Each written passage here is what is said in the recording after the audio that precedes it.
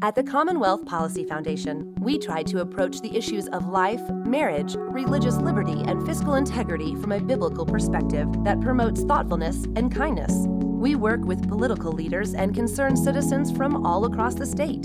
To stay informed, visit CommonwealthMatters.org and sign up for our e-newsletter.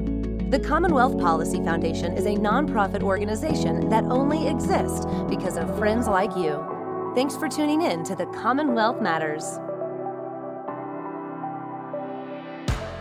Welcome to the Commonwealth Policy Center. This is Richard Nelson here with Ron Hicks, and you're listening to the Commonwealth Matters. Well, thank you, Richard. It's always a great opportunity to be able to sit down and talk with you about political issues, things that are going on in the life of our country, and looking at it from a biblical perspective. Absolutely, Ron. There's even though it's a week after the election, there's a lot in the news. There was an election? There was an election. Okay. Yeah, election last week. Now, there's a lot of people. The results haven't been finalized. Right. Mm-hmm. Several battleground states are still counting votes, right? And there are charges of fraud and election irregularities in several states. Pennsylvania is one, Wisconsin is another.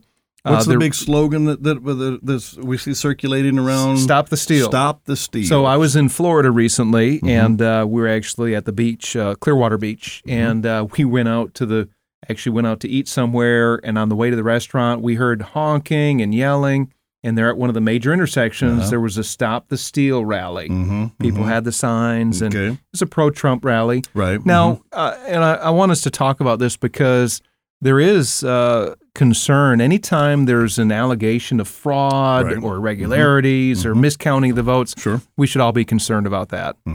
At the same time, there's concern in that within our social media age, everybody's got a phone. There's a lot of false accusations against fraud. I've seen some. And I want us to think through that because on one hand, we should insist and ensure that every election is fair. Oh, absolutely. That all the votes are counted, that if there's any allegation of wrongdoing, the authorities should investigate. Absolutely. And it doesn't matter what political party you're from. Republicans should be for free and fair elections. Democrats should be for free and fair elections. Every vote that's cast, that was legitimately cast, that should be counted. Absolutely. Every legal vote. But if there's fraud, we need to get to the bottom of it. We need to investigate. We need to make sure that dead people aren't voting because that's happened. And the reason why this is so important, Ron, is because when there is fraud in an election, and if somebody gets into office due to fraud, it undermines the viability, the believability of that government. If people think an election's stolen, then people aren't going to really You're not going to trust anything, right? You won't trust them, but you won't listen to them either. Well, and in fact, if there is fraud and there's people who perpetrated that fraud and they get away with it, they realize, okay, we can do this again and again and again. That's right. And before you know it, the entire system is being undermined. And good gracious, that's right. Now, one reason why there's so many allegations of fraud are because of the number of mail-in ballots. This is highly unusual. We've never had an election with this many mail-in ballots. Now, conservatives have argued for quite a while that mail-in voting opens itself up to fraud. And those on the left say, no, there's no fraud, no potential for fraud. It makes it easier to vote. And I really beg to differ. When you have a greater length between the time the vote is cast to the person counting the vote, more steps in that process and a greater time, well, just logically, Ron, it gives greater opportunity for fraud. Well, and I think we've seen and heard of reports. I think it was in Philadelphia, and this is an interesting thing. Right after the election, I had heard that some judge had ordered a sweep of the post office in Philadelphia, and it said after 2 sweeps they had found 1,600 ballots. Why would they say 2 sweeps unless after 1 sweep they found ballots and then after the second sweep they found ballots?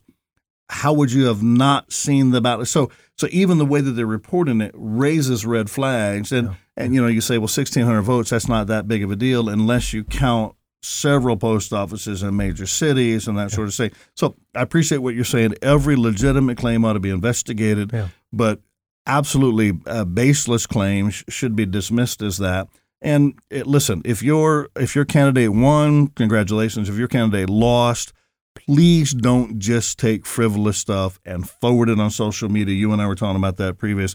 If there's absolutely nothing to substantiate it, don't just make these wild speculations, pass them along, and present them as facts. That's right. If you have no idea. Think about it this way, Ron. That's your credibility on the line. Sure. If you're passing stuff that's questionable, or if you don't know the source, people are going to, and if it's proven false, they're going to look at you and say, well, that person's not very reliable. They're not trustworthy. Right. So, and just so as a matter of personal character, be mindful of the stuff you're passing on or reposting on social media. Absolutely. And that's, look, by the way, we're going to make mistakes sometimes. Absolutely. I have been guilty of. Years ago, I forwarded something that was not vetted. I didn't look into it carefully, and somebody brought it to my attention in a graceful way, and I had to eat crow. I posted something in response and saying, "Hey, made a mistake. I didn't look into this first." And I owned up to that. Sure. But as a rule, and that, by the way, that caused me to be a little more careful in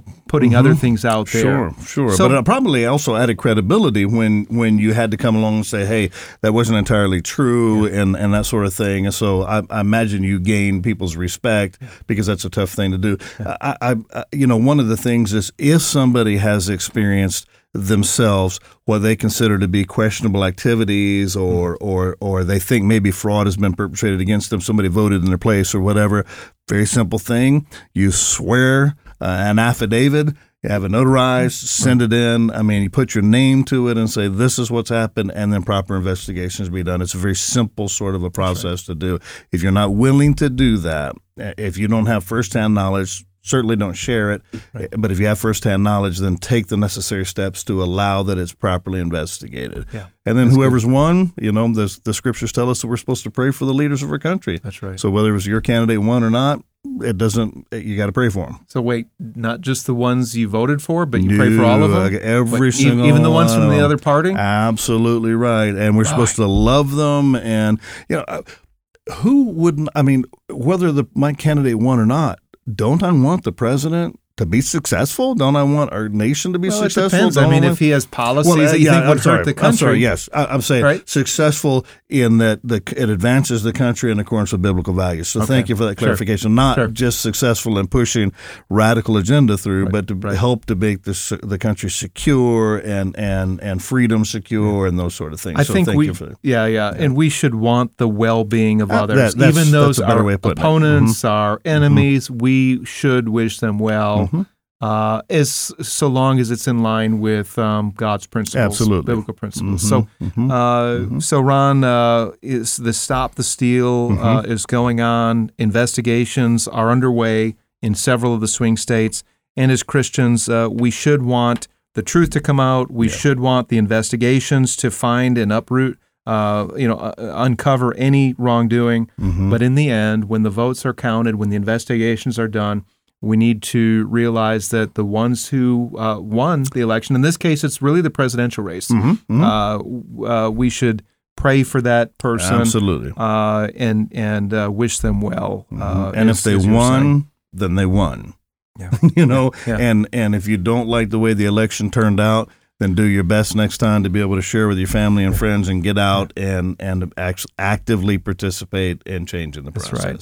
So. If you're just tuning in, you're listening to The Commonwealth Matters. I'm Richard Nelson here with Ron Hicks. We're going to take a quick break, and we'll be back in just a moment. Growing up as a child, who did you turn to whenever you had a crisis? Who was your source of strength? Who held you in the darkest situations and became your beacon of light? Most of us will recall the love of our parents, our grandparents, our family. But the harsh reality today is that there are many who face the dark places of life totally alone. Since 1869, the mission and the ministry of Sunrise Children's Services has been to help children in crisis. That need grows every day in Kentucky.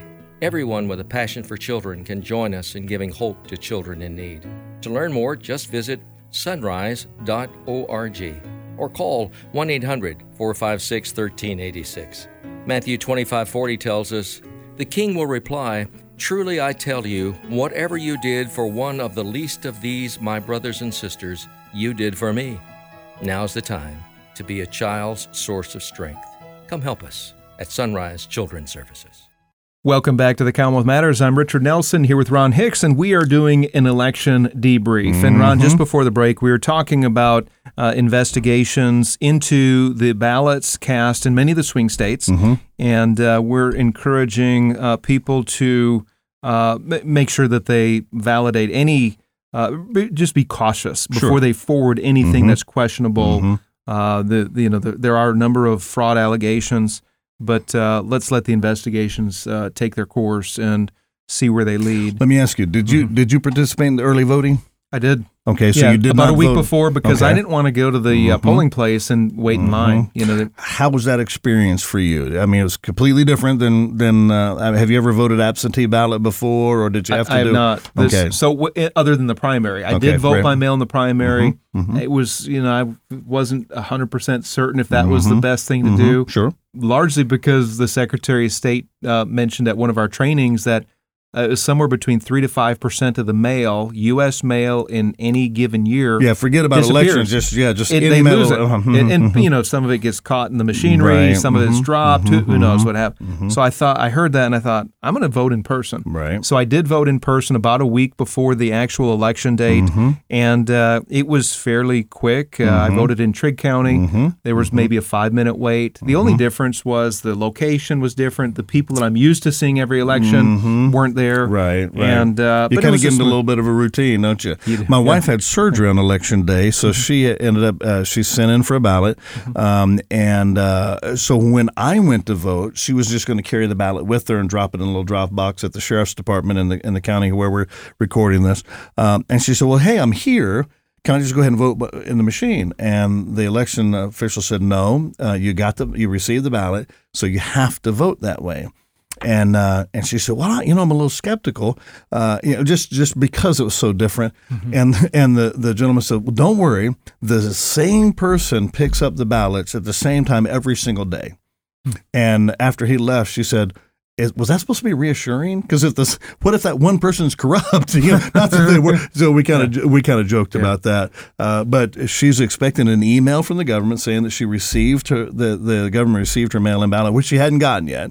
But they're supposed to verify that and say, "Yeah, we received your mail-in ballot," and those sort of things. So completely different. The other side of that coin, for the risk of fraud, even though it increased because of the number of people handling it. Hands down, the greatest. I think President-elect Biden received the greatest number of votes cast for president in the history of America. About 75 million went to Joe Biden. About 70 million went to Donald Trump. Still at the point right now, we don't know who the winner is. Right. There's not been a called winner other than by the news Who media calls outlets. it? Well, it's actually the electors, state electors, when they come together in December, sometime in December the 13th, I want to say, sometime in December, they actually officially cast their ballots. When the representatives from the Electoral College go, and every state is different, whether they're bound for that. So the Secretary of State needs to certify an election. That's the first thing. And once it's certified, then the electors to the Electoral College from that state, they gather together and they meet to cast their ballots. Right. So there's a process here, and that process There's still another is vote that has to take place. Yeah. And these investigations could go past the time when the Electoral College representatives are supposed to vote. So stay tuned and be in prayer as well. Ron, I'd like to pivot over to kind of debriefing what happened in this last election. That's a good word. I like the word debrief. It makes you sound like really important. I like the word debrief, and I like the word sausage. I'm sorry, go ahead. I don't know if they go together, but sorry. It's kind of random. But anyway. Well, so in this debrief that we're going to do, one of the big things that we need to discuss is that prior to the election, poll after poll after poll said it was going to be a blue wave. They said it was going to be a Biden landslide. Right, I'm chuckling. They said that the Democrats are going to pick up 12 to 30 seats in Congress. Well, in this year, they got it right. They were assuring everybody, we learned from all of our mistakes last time. We've got it right this time. No.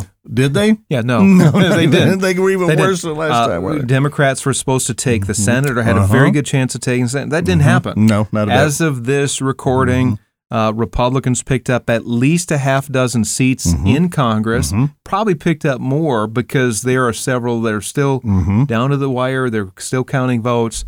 but they may have picked up in the Senate right now, as we're recording it. The Senate is 50 Republicans, 50 to 48 Democrats. Two seats are still going to be a runoff election in Georgia. So so it'll either be tied 50 to 50, or it'll be 52 to 48 Republican versus Democrat. So still kind of okay. It's so that's up in the air. Georgia is expected to the Republican candidates have the edge in Georgia. We'll see. That runoff is not going to take place until later this year. December 16th, sometime in December. Yeah, there are two candidates, which is unusual for the Senate because they are their elections are staggered, but there was an open seat, and it just happens that they both are on the ballot for next month. So stay tuned with that. Here's what I want to get into. Why did Democrats lose, for the most part, across the country? When you look at the majority of the states, there wasn't this blue wave. Right. Democrats lost seat in Congress. They lost a governorship was picked up by Republicans. Republicans picked up a state legislature. They actually did pretty well. And my contention is that Democrats, at least the mainline influential part of the Democratic Party, plays into identity politics. Oh, very much and so. when I'm saying identity politics, I'm talking about catering to a group based on their skin color or their gender or a certain group, and it's catering to that group, saying we're going to do this for you or that to you. And it's also based on a grievance. A lot of it's saying, well, because you're a Native American, you've got Native American blood, but because of your ancestry, Ron Hicks, we're going to give you special provisions, a special policy. To try to compensate for the egregious acts that have been perpetrated against your people. That's right. For women, well, you've been discriminated against for so many years, so we're going to do this and this and this. Instead of on the other side, where you have equality before the law. Here we have the law, and you're all going to be treated under the law. Instead of that, you have this grievance peddling. You have this, we're going to give special protections or special provisions for certain groups. The other thing is this, and this is what I think Republicans offered. Not just did they not have identity politics and grievance peddling, right, but they looked at the things that truly do bind us together as Americans. Equality before the law, the protection of private property, the opportunities, freedom to pursue your freedom to pursue your God-given calling, freedom of speech, order in our public streets, safety. So that means supporting the police instead of going and defunding the police, which is the craziest thing I've ever heard. And that was a big issue, by the way. That really hurt Democrats. Well, not only do they, there's also, in my opinion, my term, race shaming. Remember what President-elect Biden said to a group of African Americans: if you vote for Trump, you're not black. Yeah. Well, you remember what our Attorney General said in response to that. Daniel Cameron said, "Look, I'm not voting for Trump, but it doesn't make me any less of a black person." Right. He said, "I am voting for." Didn't he not say, "I am voting for Trump, and it doesn't make me any less"? Right. So when you have somebody who I mean, you're talking about using the race to be able to, and on one hand they're saying, the tremendous division, there's division, but every time you turn around, the thing that they use to be able to divide people is economic race and all the rest of it. These people don't like you simply because of your color, your skin, and all the rest of it. Race baiting is a very, very dangerous thing, and I think we see that often in politics on both sides of the aisle. But in this, do you know? Well, and that's a very good point. Yeah. We saw President Trump actually did very well among Hispanic voters and young black men. He received more of those votes than any other previous Republican president. And I believe it's because he focused on opportunity. He focused on, where's the other party gotten you? And I think one of the best things that any politician can do, regardless of what level of office they're running for, is to look at the things that bind us together as Americans. Right. What are the things that we treasure together, regardless of your political party, regardless of your skin color? It is this life, liberty, and the pursuit, equal opportunity before the law. Yeah. It's the rule of law. Yeah. It's being able to preserve your wealth and pass it on to your children, your grandchildren, bless your communities. It's not socialism, which is what many of the National Democrats ran on. The identity politics that we're talking about, quite frankly, immoral policies. Bad. Pro-abortion. Redefining marriage. Pro-LGBT, these kind of things. So, Ron, you see a distinction between the parties, and I think for the most part, Middle America, the majority of states, embraced American ideals, and we will see what happens in 2 years. We'll see if the trend continues. So, with that said, if you're just joining us, you're listening to The Commonwealth Matters. I'm Richard Nelson. We're going to take a quick break, and we'll be back in just a moment. Hi, Richard Nelson here with the Commonwealth Policy Center. It's clear that the news media isn't always fair. In fact, there's lots of far-left bias and political gamesmanship. No surprise there. So if you're looking for a perspective that's grounded in the truth of Scripture and our nation's founding principles, then get plugged into CPC's resources. Sign up for our e-newsletter at CommonwealthPolicyCenter.org. You can also follow us on Facebook at Commonwealth Policy Center. And we're on Twitter at CPC4Kentucky. Welcome back to the Commonwealth Matters. I'm Richard Nelson here with Ron Hicks, and we are debriefing the election. Ron, and I want to, in the previous segment, we talked about the differences between the political parties. We talked about where Americans are voting, at least in the majority of the country. You get away from the Northeast and you get away from the West Coast. I believe that most Americans are still very conservative. I think that we believe in God. I think that we believe in moral boundaries. I think that we believe in limited government so that individuals can use their freedom to pursue whatever God has placed before them. Religious freedom. That was a big issue on the ballot this year. Huge. Absolutely. Well, and even during the whole COVID here in Kentucky, the idea that we had elected officials, many people thinking overstepping their bounds and trying to say to congregations, this is what you can and cannot do in your worship service. That's right. And I had a discussion with a family member, and it seems like if I have a political point of view, if I say I think abortion is wrong, I think that marriage ought to be between a man and a woman, and I just simply state those things as that's my feeling, then that's a valid thought. The second that I mention that it's based on my religious point of view, the second that I mention the Scriptures, wait, I'm immediately discounted. Separation of church and state, you can't legislate morality. So as long as I don't say to you where I get my moral boundaries from, what I use as my plumb bob, as long as I just say, well, this is what I believe, then that's valid. The second that I mention Scripture, the spirituality, a relationship with God through His Son, Jesus Christ, I'm immediately discounted. And I'm called intolerant. Why is that? Why do you think that is? Well, because the Bible says that the gospel is an offense. The cross is an offense to those who don't believe. Spiritual things to non-spiritual people is foolishness. And so the whole thing, I mean, you can talk to somebody about Jesus. You've experienced this. I know. We've been friends for a long, long time. You mention the name of Jesus, it literally changes the countenance on people's faces. People who are non-believers, you can see veins stick out, blood pressure goes up, aggression comes out, and there's no other name under heaven by which man may be saved, the Scriptures say, but there's no other name that invokes the emotion that the name of Jesus does. Don't you think that's because we're on the throne before you come to faith in Christ? It's because we want to be God of our own lives. Yeah. We don't want to have other people tell us what to do, or we don't want a God interfering. You're not the boss of me. I'll add something else, though, too. And one of my observations lately during this political season is I have seen a lot of charlatans in the church. I've seen it after the election. I'm seeing foolishness. I'm seeing unchristian behavior.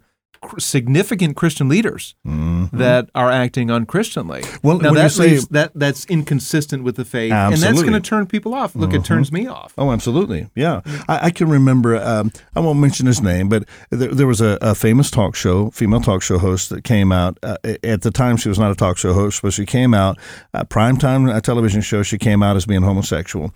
There was a pastor who's in heaven now, but he changed her last name. And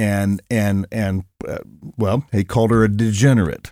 I remember that. How is that How is that looking at somebody and having compassion on them? That's right. I don't understand those sort of things. I don't either. That's what society hears from many Christians. They don't know what we stand for, but they certainly know what we stand against. Yeah, and that's not attractive, is no, it? When you're just of course opposed, not. pointing fingers, calling names, just knowing what you're opposed to. So, Ron, those are good points. We've got just a few minutes here in this, and I want to bring up something, quite frankly, I'd rather not talk about. Okay.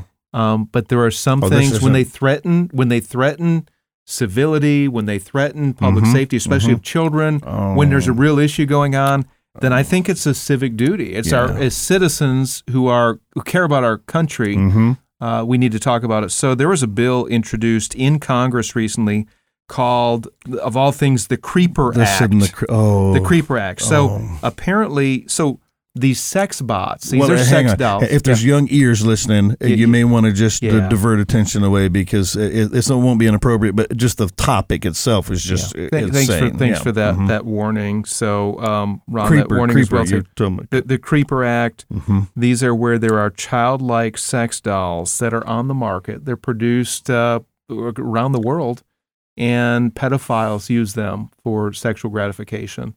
And this is, I read into this, there's a really good story at the Federalist that talks about this, but one of the concerns is that it would make pedophilia more acceptable, more likely for people who have those predispositions. And the person who sponsored it, Congressman Vern Buchanan from Florida, introduced this bill, and this is what the National Center for Sexual Exploitation Director, Pat Truman, said. We support the banning of these vile products in the United States, and they applaud Representative Buchanan for tackling this important issue. It is an issue. They are produced. People are buying these in this country, and what it does is it just removes that the stigma, that barrier between adult-child sex. It makes it, in a sense, normalizes, or it's the path to normalizing pedophilia. And Ron, I hate to even talk about this, but this is one of those things that's happening. It's one of those things we should be concerned about, because anything that would lead to pedophilia or destigmatize or open the door to that, we should be concerned about. And our listeners might be thinking to themselves, what does that have to do with the election, the debriefing, and all the rest of that? Our elected officials, this representative has said this is something that has to be stopped. The people in leadership decide what's appropriate and not appropriate according to the electorate. And so we have to be able to say we want people who are going to say that this is what right is and this is what wrong is, and we cannot compromise on these issues. No, good point. Good point. Be in prayer for Representative Buchanan. Be in prayer for our nation and those people who would even want to get these sex bots, these childlike sex dolls. Ron, we are out of time. Good program. Yes, sir. Thank you, listeners. And listen, those people that have that proclivity, pray that the Holy Spirit of God would touch their hearts and bring freedom. Good final word. God bless.